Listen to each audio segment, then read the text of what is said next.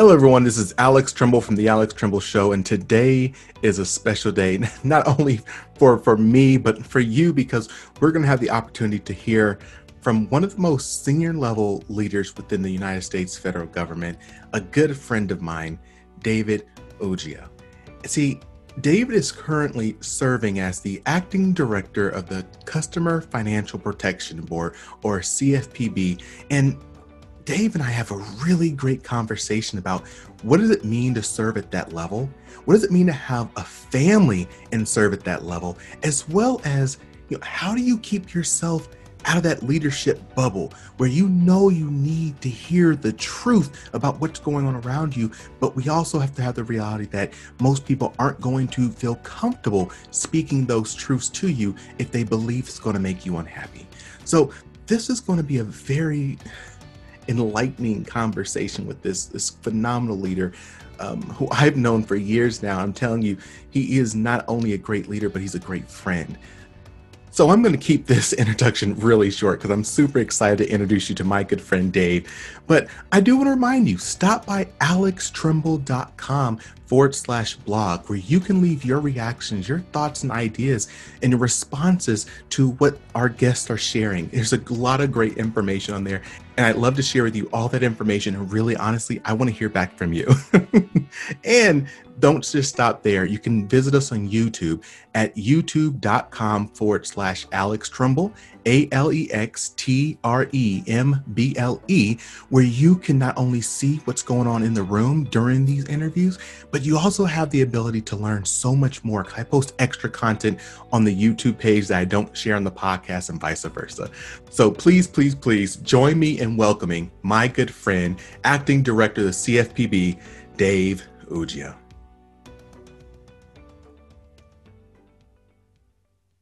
Hello, everyone. This is Alex Trimble from The Alex Trimble Show, and I am so blessed to have a good friend with me today.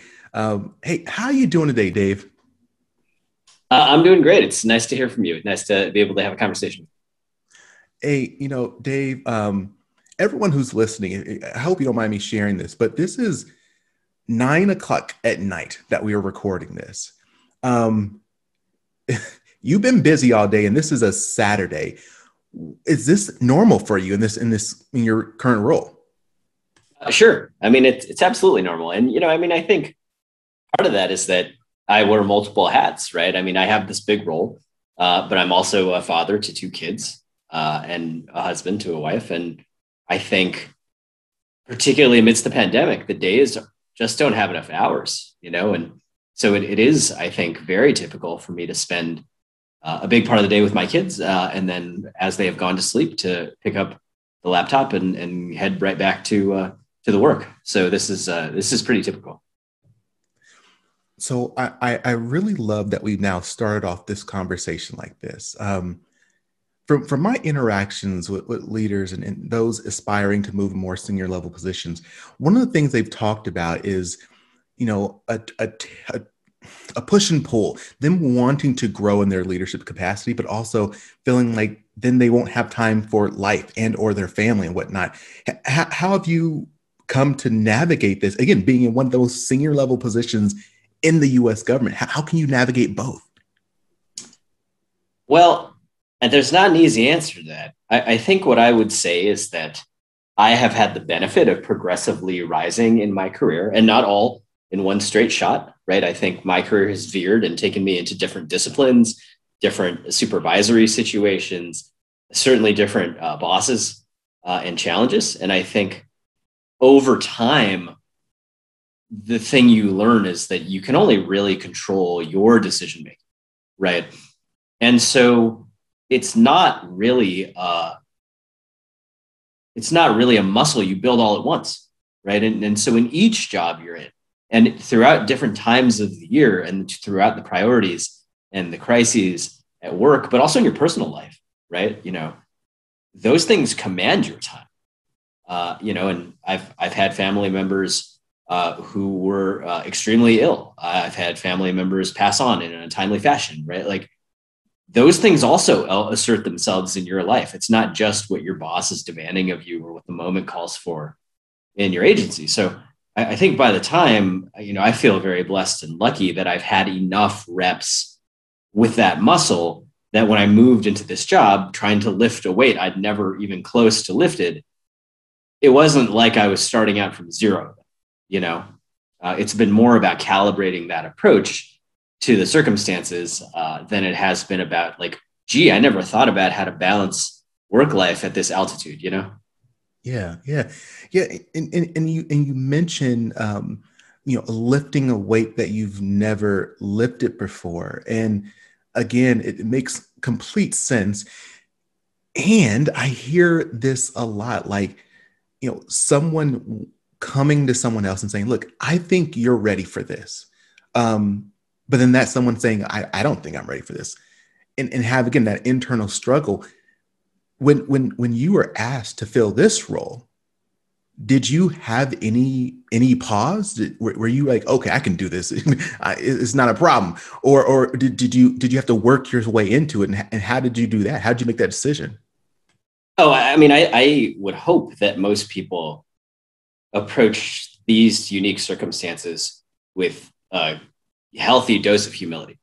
And that's certainly how I approached this. I mean, I think because, certainly this was not anything that I had been seeking out, right? This is not actually anything I'd spent much time thinking about prior to being asked. And I think you should have a good dose of self-awareness and think really critically about what does it take to succeed in this role? What is going to be most valuable or critical to success in the role? How do my strengths and weaknesses map onto this role? And from that, I'll say I've really been very lucky in my career to be very proximate to many people in roles about this same size. And I mean, I started my career staffing the HR director at the NIH, which, is part of their administrative operations function, but that's like a $70 million, 400 person operation in its own right. And throughout my career, I've worked closely with the NIH director, right? I've worked closely with the OPM director and the undersecretary for personnel and readiness at the Department of Defense. And so that proximity helps you approximate what you're getting into. And I'll tell you, like what I thought this might be turned out not to be what it was. It was vastly harder and more complex than even I guessed. Yeah. But I'd like to think that I was within an order of magnitude, which I think is the best you can do if you're taking on a new leadership challenge. Is like, are you even in the ballpark, right? And so when I saw those things, I thought, hey, I had been working in the director's office across administrations for the better part of 6 years. I work in organizational strategy, which is a discipline that allows me to know a little bit about a lot of things all the way across the policy and operational portfolio. Ultimately decided to roll the dice on it and thought that I would be a credible candidate for this. So yeah, but absolutely you do the self-assessment, right? To me, at least, it's not a kind of thing where you just have a gut feeling and you say yes or no. So that's certainly how I approach it. Well, again, I'm going to keep kind of pulling on this thread you're laying out there. You talked about being in proximity, being in a spot where you can look and see what those individuals, what those influencers are doing, and kind of having an idea of what their lives were like or what their work was like. How did you go about putting yourself in proximity to those leaders? That's a great question. I mean, in some ways, I got very lucky, right? And I think coming into the federal space as a presidential management fellow was a wonderful opportunity. I will say that your mileage varies a lot on a program like that based on where you land and who's your boss and what's your role. And so, NIH has a reputation for a very well-developed, consistent program that's focused on developing you, which is great. Anytime you can put a thumb on the scale that people have an equity and an interest in developing you, that's all good, right? Like it doesn't get better than that. And so from that, I was both able to gain some initial exposure to the HR director there and was able to work on strategic initiatives, or if you like, or special projects, as it's formal. And those opportunities are very important, right? Anytime you have an opportunity to take a problem that a principal doesn't have a logical person in mind to solve, which happens a lot, right? Oftentimes, wherever you work in government, there are functional silos and they do A and B and C and D.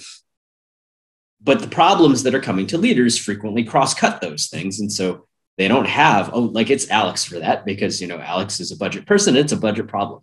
Those are easy, right? Like that's not where value is made. Mm-hmm. It's problems that are like, oh, here's a really thorny thing that crosses congressional oversight and budget and financial management and procurement. Who's going to do that thing? And so you try and have your reputation be such that those things come to you, and then you have to crush them, right? So that you're making such a strong impression on all people involved that even the people that might have thought they were the logical person grudgingly agree, oh, like Dave and Alex did something a little different on that. I can sort of see it now. I get it. So I think being entrepreneurial about that work is critical. And then there's a bunch of roles that are sort of like that. I have frequently served in roles that I will describe as staff roles, the roles that are in some respects loosely like what you would find on the Hill, right? Where you're kind of a best athlete, right? Working across a bunch of different things, but you're really trying to work directly for a principal. I did that at NIH for the HR director. I pretty expeditiously ended up doing that work at the Bureau. It's both lined up very well with my skill set, but those opportunities have been very effective and good for me too. Well, you kind of got me thinking when we talk about opportunities.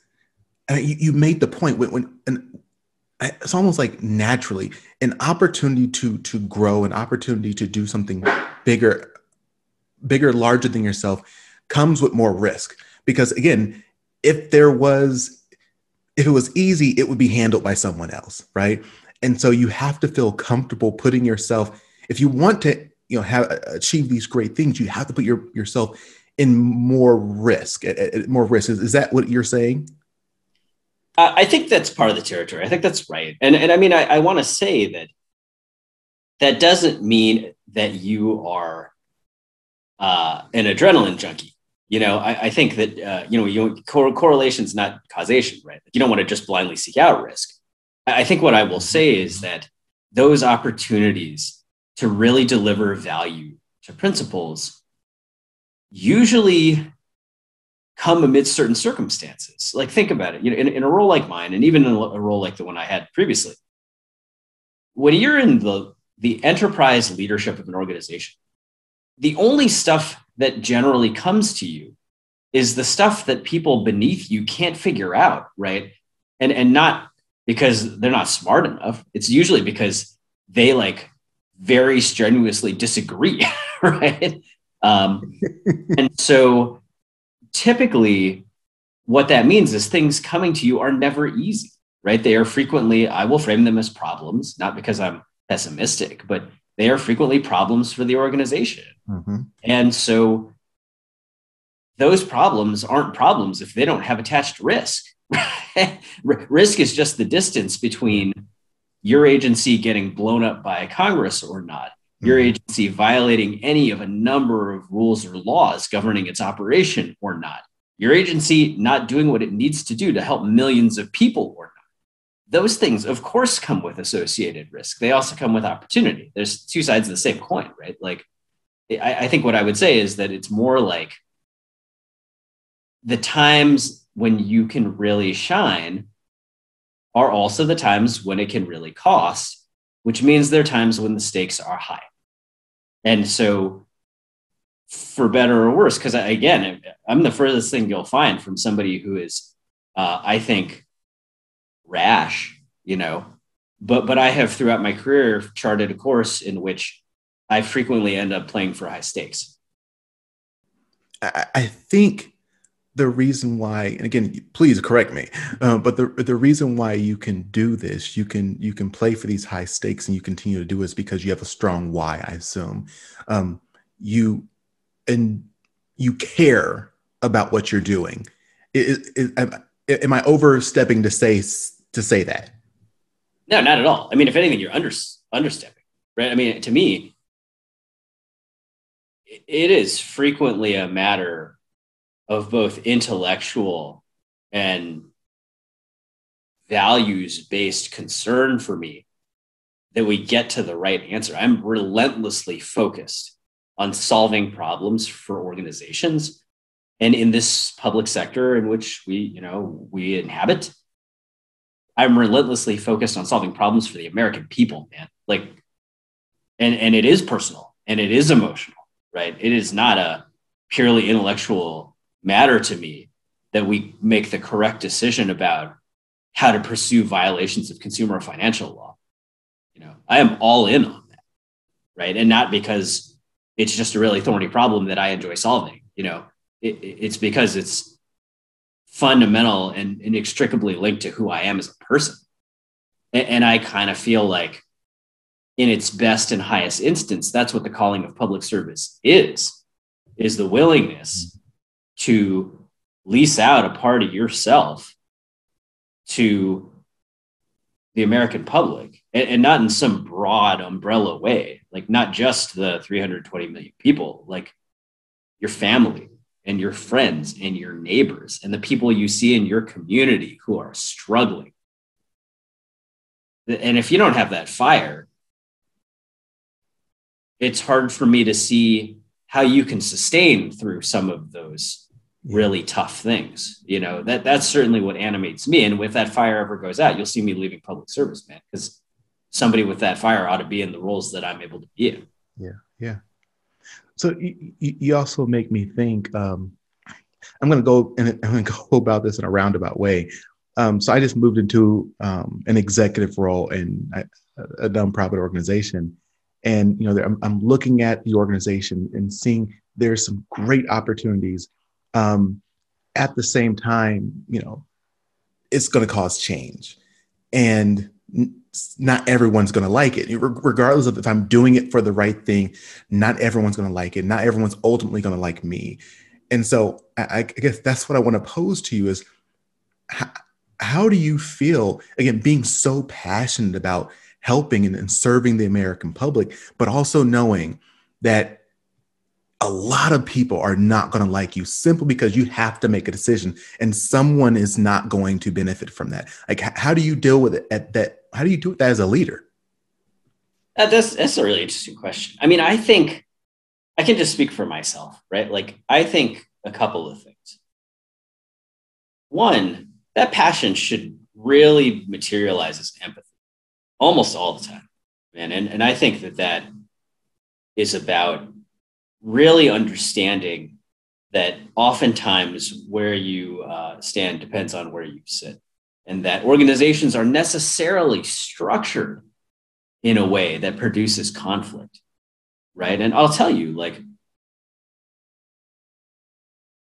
I want our enforcement team to most vigorously and aggressively and smartly defend consumers and think about the facts that they see and investigate them relentlessly and develop the best case to defend and ultimately provide redress for those consumers. And I want my general counsel to continuously hold the interests, the reputation, and the integrity of the agency in mind so that the Bureau as an institution is durable and everlasting. Those both seem like really good things. I mean, they just are. They're both inherently good things. Mm-hmm. And nevertheless, lead people to disagree about individual things because they're optimizing for different things just the way you want them to, And so I don't necessarily think, I think a lot of unnecessary personal harm can be averted by simply respecting people for doing their darn job. Like they're oriented. You've asked them to optimize in a certain way. You shouldn't then complain that they've done so. And you should be, as a leader, showing them that that's largely what's driving things. Not that things are never personal, but frequently I think things get labeled as personal that are structural, And then beyond that, as a decision maker, I personally believe that it's best, wherever possible, to be transparent, to listen like heck. People deserve your time to really feel like you have understood their argument, whether or not they get it decided correctly in their view. They understand generally that these are hard calls and that they're not coming to you if they're not hard calls. But you owe those people your full attention and your presence, right? And then as you're making that decision, I believe that it is valuable to both candidly explain where you are on the decision, why you might be leaning that way, and how you are seeing the trade-offs there and balancing them. I think if you aren't clear with people about that, it's hard to fault them for plugging in the gaps. Maybe he doesn't like me. Maybe he's not committed to the mission. Maybe he got backed off on this because the heat would be too much. Like, and if you're making a decision purely based on that, you should still be transparent. But I think table stakes, you owe people the contours of the decision. That way they don't feel like it's personal, because it ought never to be personal in these things. Thank you for tuning in to The Alex Tremble Show. We'll be right back after a word from our sponsors. Federal open season is over, but you can apply for WAEPA life insurance year-round. WAEPA has been ensuring the future of federal employees for more than 75 years. WAEPA can be used as a supplement or a replacement for FEGLI and can cost less. Last year, members who switched saved $375 on average. Apply for WAEPA Group Term Life Insurance and see how much you could save by visiting waepa.org today. And now back to the Alex Tremble Show with your host, Alex Tremble. So interestingly enough, I've served in a number of capacities throughout my career where I worked for principals, and other individuals who also worked for the principal didn't necessarily feel comfortable always telling that principal what they actually felt, because they're the boss. They have the power. And so they would normally talk to me, and I try to have those conversations to kind of maybe filter some of that stuff. And so right now you're talking about that transparency. You're talking about, trusting people and communicating as much as you can with them. But how do you, again, in your agency, it doesn't get any more quote unquote power than you. How do you make sure that people feel comfortable enough to speak to you when they don't necessarily agree, or if they really think they need to make a push for a particular action? They don't, again, this is talking to your boss. Like, how do you stop people from sheltering you? How do you stay out of a bubble, I guess? No, it's a brilliant question. And I actually don't think you can to any full degree. I think that's probably a misconception. I think the best you can do is know that is the case. Like, as the principal of the agency, it is inherently risky for any person in the organization, even your directs, to tell you things you don't want to hear. It just is, man. And you can say, oh, you should be approachable and you should, yeah, of course. But I think we're lying to ourselves about the nature of organizations if we don't make that a truth of the organization. I think there are 2, maybe 3 ways that you could solve for that. I mean, 1, you just have to relentlessly ask for dissenting feedback. You have to make it safe in the meetings. You have to be pounding that drum all the time, inviting it, opening channels for it. When I first started acting, I immediately asked our folks in strategy and our consumer experience office, our customer experience office, to design a series of pulse surveys, because I wanted to hear from line staff, right? And to their credit, we posed 3 questions. We did one about my priority on COVID-19 response, one about the priority on racial equity, and one about our organizational culture. And from those surveys, just one question, right? One question, one box answer. We got over 500 responses out of our 1,500 person workforce. And that was really heartening to me, not so much about me at all, actually not at all about me, but that we had created a channel that people felt was reliable and trusted and safe enough, right? And curated an initial relationship with the staff that they were willing to do that, even though, yeah, it was anonymous. But like, if people don't trust you, they're not going to give you their time. Their time is the most valuable asset they hold, right? So yeah, you do that, you feel good about it, and you have to set up a structure and a team around you of people who have the trust and faith of the organization, people that are approachable.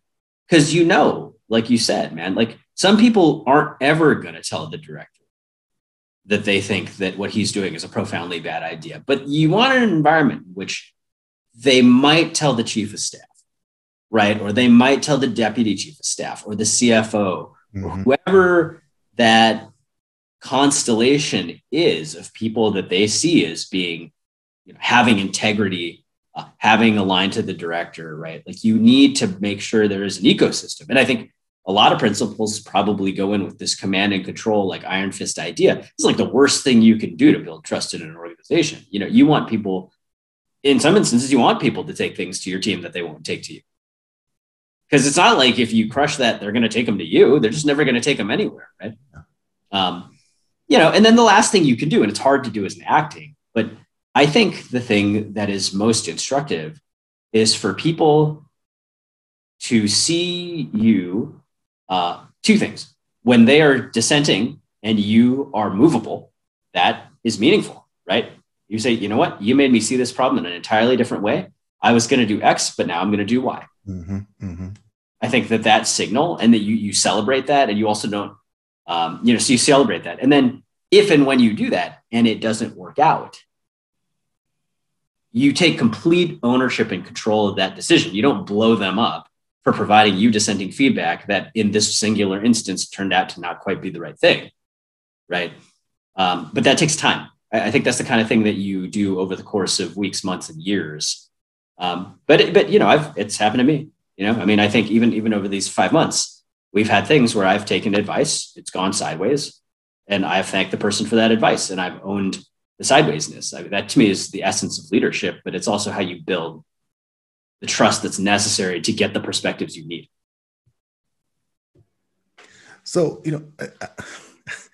I love this line of questioning, and I don't want us to stay too quote unquote serious for too long. So what I want to do is maybe take a little bit of a turn and say, man, I've known you for a long time. I've known you for a long time, brother.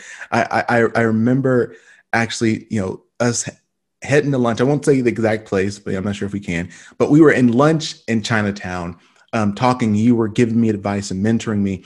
And I look back and say, wow, like, I didn't know this was I couldn't imagine this. Could you have imagined that you were going to be here today? At any point in your life, do you say, oh, you know what? I'm probably going to be the director of an agency one day? Like, no, not at all, man. I mean, look, this is, I don't know. It's like some sci-fi movie, right? Where there's like 10,000 branch realities.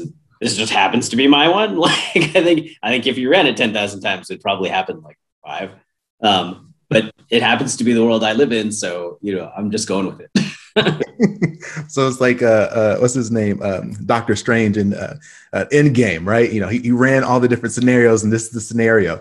So it makes me think, as you rose through the chain, because you kept getting more and more opportunities to lead and make significant impact, it made me think about the list. I'm not sure if you have one of these, but as you moved through your career, did you keep like kind of tabs on people who were like, oh, I really like working with her, or I really like working with him. If I ever get an opportunity, I'm going to make sure I work with them again. Like, did you ever develop, again, not a literal list, but did you kind of spotlight people throughout your career and try to find ways to work with people? Oh, of course. I mean, absolutely, man. I mean, I think, look, I love sports. I don't have any time to follow it anymore because I got kids, but I think there's so many great lessons about leadership and teamwork from sports, like that are just obvious. And it is clear to me that, wherever you stand on somebody like LeBron James or, great players want to play with great players, man. Because there's kind of music you can only make if everyone's great and on the same page, And so, yeah, I mean, I have had tremendous people to work for. I have generally tried to choose my bosses, and I've turned down opportunities because I chose not to based on a boss. I think the temptation is to paint our careers in like a very linear way, but like my career is not linear at all. And I mean, we don't have time, but like there's plenty of jobs I applied to and didn't get. There's plenty of jobs where I was the runner up, man. And, I had people pushing me on to climb to be a GS 15 in, a certain number of years. And I took several laterals. Like it's just not the case that this is like a straight shot up. I think with that said, I am a person who has always believed you can't get anything done in an organization without other people, right? And actually, one of my strengths has been to identify, assemble, and then lead truly exceptional teams. And so, yeah, I mean, I do have a list of people I would love to work with again, that I willingly work for. Some of those are people that used to work for me. And that it's going to flip one of these days, and there's no shame in that, man. So yeah, absolutely. I obsess about talent. I think to your point. Can you say a little more about choosing your own boss? This is something that I am a huge believer in, but I'm not sure how many people actually have maybe heard that phrase or even know how to do it. Like, what does that mean to you, and how would you go about doing something like that? I mean, it's tricky when you're earlier in your career because you lack the information, right?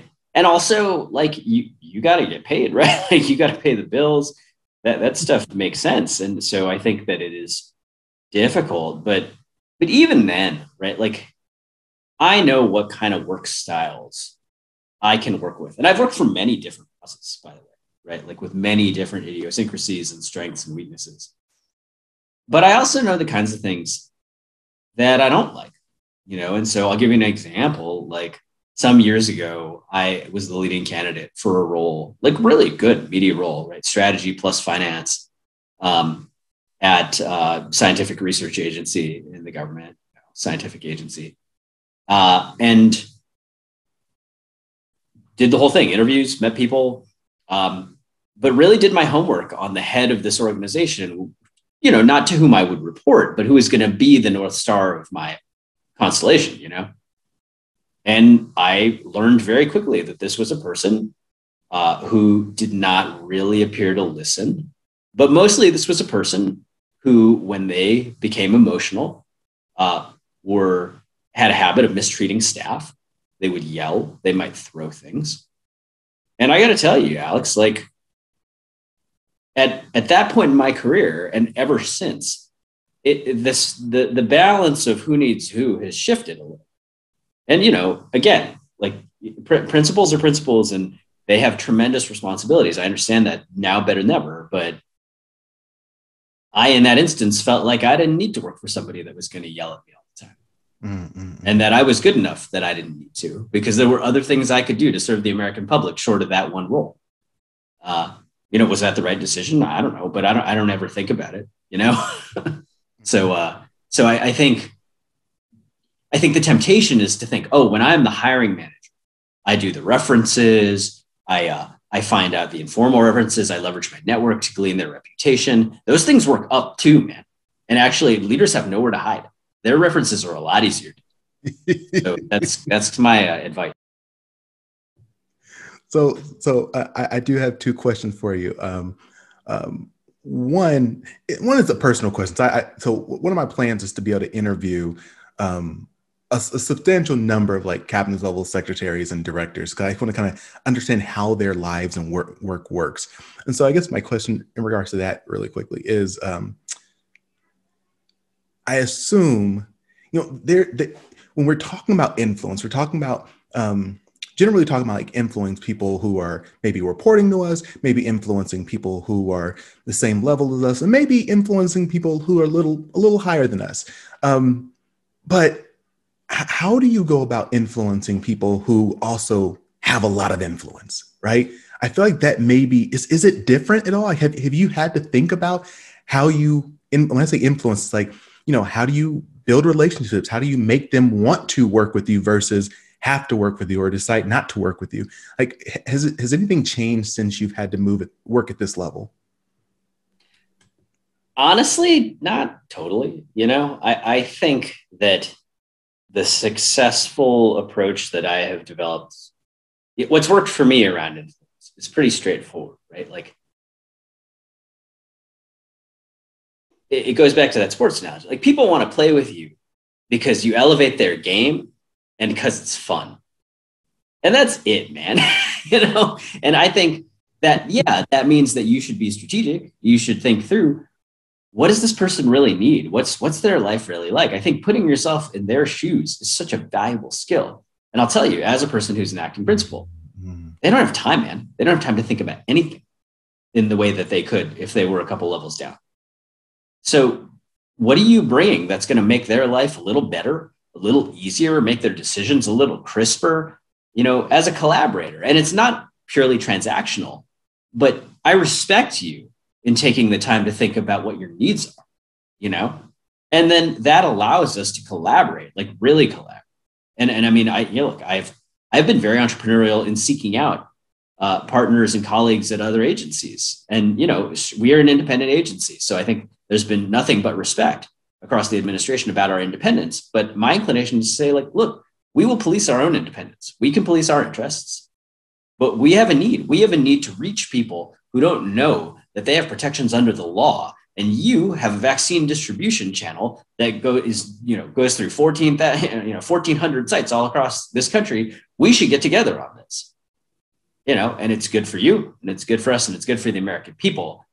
People respond to that, man. And that, I think, I've been really heartened to see that same place still works at this level. Well, I'm going to throw two questions at you, then we're going to start wrapping up. Again, I want to respect your time and let you get back to your family because it's so late. I just want to ask you, what is the most fun thing you've done or experienced in this role? And then if you can share, what's like the most significant thing you've learned in this role? I know there's two questions, and I'll give you a second if you need to think about it. I mean, the most fun thing I've done has been to crisply set priorities, to kind of take my own medicine, right? As a strategist, I had spent, 5 or 6 years kind of preaching the gospel of strategy and focus, and to be able to do it and have it work and resonate with my staff, with the American people, but mostly with my staff, right? That I could say, look, we're going to do two things. We are going to really tackle head on the harms that are being faced by American families from this pandemic. And we are going to confront with all its messiness in a very aggressive way, the problem of racial injustice in this country. And anything that's not one of those things, I'm going to ask you to pause. We're going to deprioritize it. I don't want you to do it. Really not do it. Not and, but this, not any of that, right? Just like we are going to be disciplined. And to have that really, I see land so well with the staff who are like, yes, we can do this. We hear you. We're going to hustle, even though you're acting, right? Like, has just been gratifying beyond anything I can even express to you. And then the thing I've learned is that these jobs are just incredibly hard. The number, I had spent all this time, right, 10 plus years, largely advising principals about aspects of the decision-making process, sometimes facilitating that process, right, in a very robust way, I thought. But the magnitude of the decisions that have come to me and the complexity attached to them has kind of like scrambled egged my brain, man. Like, there's no way to be prepared for that when you're trying to decide things about what constitutes adequate protections for people with respect to foreclosure. What is the nexus of the Bureau's authorities and the very real problem of 11 million households facing housing insecurity amidst an unprecedented pandemic? Like, I can tell you, I didn't used to sit around thinking about things at that magnitude, and now I have to. That's all that comes to me, So that it's been incredibly humbling, but also that responsibility, that trust and responsibility has been incredibly rewarding. Man, I've learned so much from you today. I'm excited. I know everyone who's listening is writing, or making notes right now. So I want to do is right now is open the floor back up to you. Is there anything that you'd like to share as we begin to wrap up? Thoughts, ideas, anything you'd like to share? Yeah, I mean, two things. I mean, I think, look, Public Service Recognition Week is nearly upon us. And I know there's a week for a lot of things, but I think particularly for all of those of you out there that are listening, that are in the civil service or ever have been, that calling is real. That reason that you took that first job is real. And that brings with it rewards, hopefully, intrinsic rewards and opportunity and responsibility to our neighbors and friends. But don't ever let anybody tell you that that's not real. Don't let the cynical part of your brain tell you that's not real, because that's all there is, and I think it can come and go and it can wax and wane, but don't get gaslit about that. Public service is a high calling. And the fact that you're doing it or have done it, I have nothing but love and respect for that. And then the other thing I'll say, and also box a tiny bit, but I think that particularly in this administration in these times, there is a very real and important and overdue conversation about racial injustice in this country occurring. And I would encourage you to find your feet, to be a part of that. And I don't want to presuppose about your audience. I think many members of your audience have been fighting these fights longer than I have been, or more knowledgeable about it than I am. But I can say this to me feels like one of those moments where we all have to link arms and push, and you don't have to be out front. Those folks who have suffered the most, who are most well acquainted with the costs of structural discrimination, rightly should be centered, rightly should have the megaphone. But there's a role for everybody. Racial injustice has existed since the inception of this country, and it is going to be the work of generations to unwind. That's as much a part of our obligation as public servants as anything else. And I would encourage people to keep fighting that fight as well.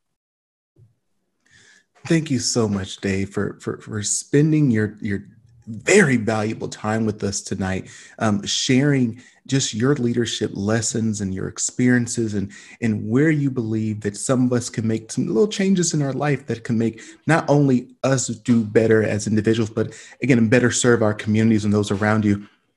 What I would do is, as I always do, is if you found anything of value today, remember, don't keep it to yourself. Remember, don't just look back, reach back. Find someone who can learn from what was shared today, and you share it with them, whether it be a colleague, a friend, a sister, a brother, a family member, whoever it may be. Don't keep this to yourself if you found value from it. And again, I always ask that you share this message and reach out and ask questions. I'd love to have great questions to ask our future guests. As I end every session, stay strong, stay positive, and definitely stay moving. Thanks, Dave. Thanks a lot, Alex. Thanks for listening. Find us online at thealextrembleshow.com and be sure to share what you've learned with at least one other person today. Check back on the first and third Wednesday of each month for new episodes. Until next time, stay strong, stay positive, and definitely stay moving.